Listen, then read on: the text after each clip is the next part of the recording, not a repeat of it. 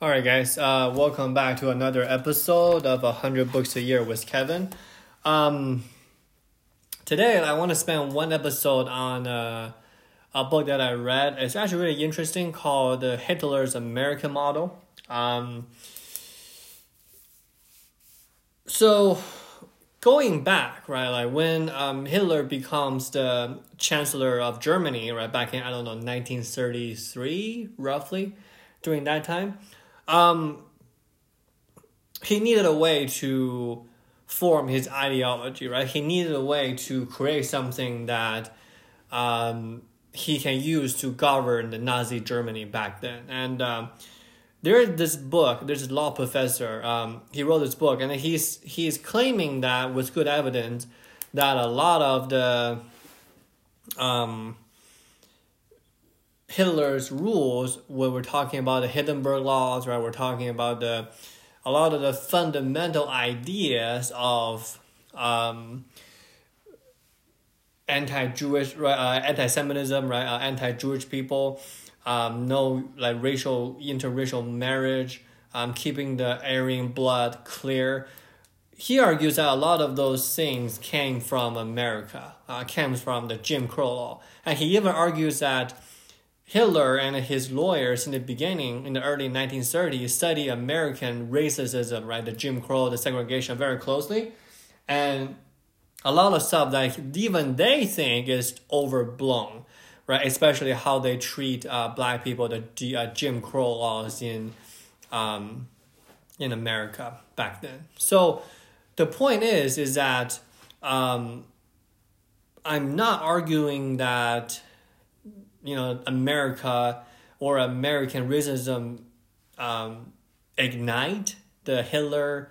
We all can agree that Hitler is a monster, right? Like he is a dictator. He is inhuman, right, towards other people, other country, other races. But the thing is there are some traces that we can found that ties Hitler's, monstrous ideals to America. And I just want to spend one episode on this talking about that. So first of all, right, in 1934, June 5th, that's about a year and a half after Hitler became the Chancellor of the Reich, a group of Nazi lawyers came together and then they discussed the infamous, right, the Nuremberg laws, right? So what Nuremberg law is anti-Jewish laws, right? That is kind of like the fundamental ideology for the Nazi regime, right? So the facts of the meetings was on the laws of the U.S., right? So the focus of the meeting was, okay, here is what United States is doing right now to the black people in the South, right? And they argue that American race law is the foundation for the Nuremberg law, right?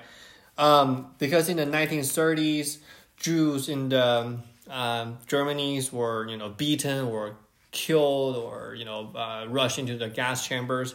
In the 1930s, blacks in America, especially in the Deep South, are getting a similar treatment, right? They're segregated, they're getting beaten, they're getting killed, they're getting lynched. So the Nazi lawyers regarded American law, quote unquote, the Jim Crow law, as the world's leader in racial segregation law, right? So they've seen that, okay, America had this law that we need to model it after and then do it our way. And I think that is the really interesting thing about that, is that I don't want to make the argument that America inspired the law, but American definitely have some of those racial traces within that law as well. So in a way, that Nazis had some kind of an obsession with America.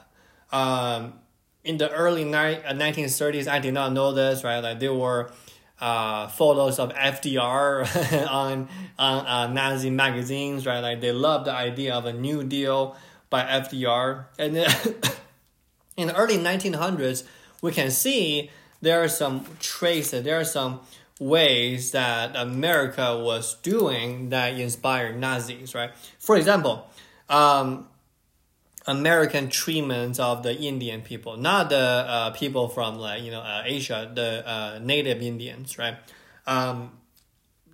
The Nazi Party used that as a prime example of how they should treat, quote unquote, the aliens, right? In this case, the Jewish people. America had this idea of the eugenics, right? Like I remember in the 1920s, there's this farm where they put all the quote unquote dumb or what's the term again? Moron, right? They put those people in a farm, then they are sterilizing them so that they can never reproduce, right? That was in America. That was happening in Pennsylvania back in the 1910s, 1920s. And Nazi did a whole reel of that as well, right? And then, right, America conquers to the West, right? We pretty much fight everything that is not us, and then we took over their land, right? Utah was Mexican territory, and along those lines, and Germany can model that as a conquest for the Nazi regime as well. So, in a sense that America doesn't really have a good history in terms of racial laws, and in the early 30s or 40s, the Supreme Court even rules that color segregation was legal and was constitutional. So, in a sense that the Nazis did take some traces from American system, from American ideal, but they did also venture out to their own past. For example, the concentration camp, right? Like America never done that, right? For example, the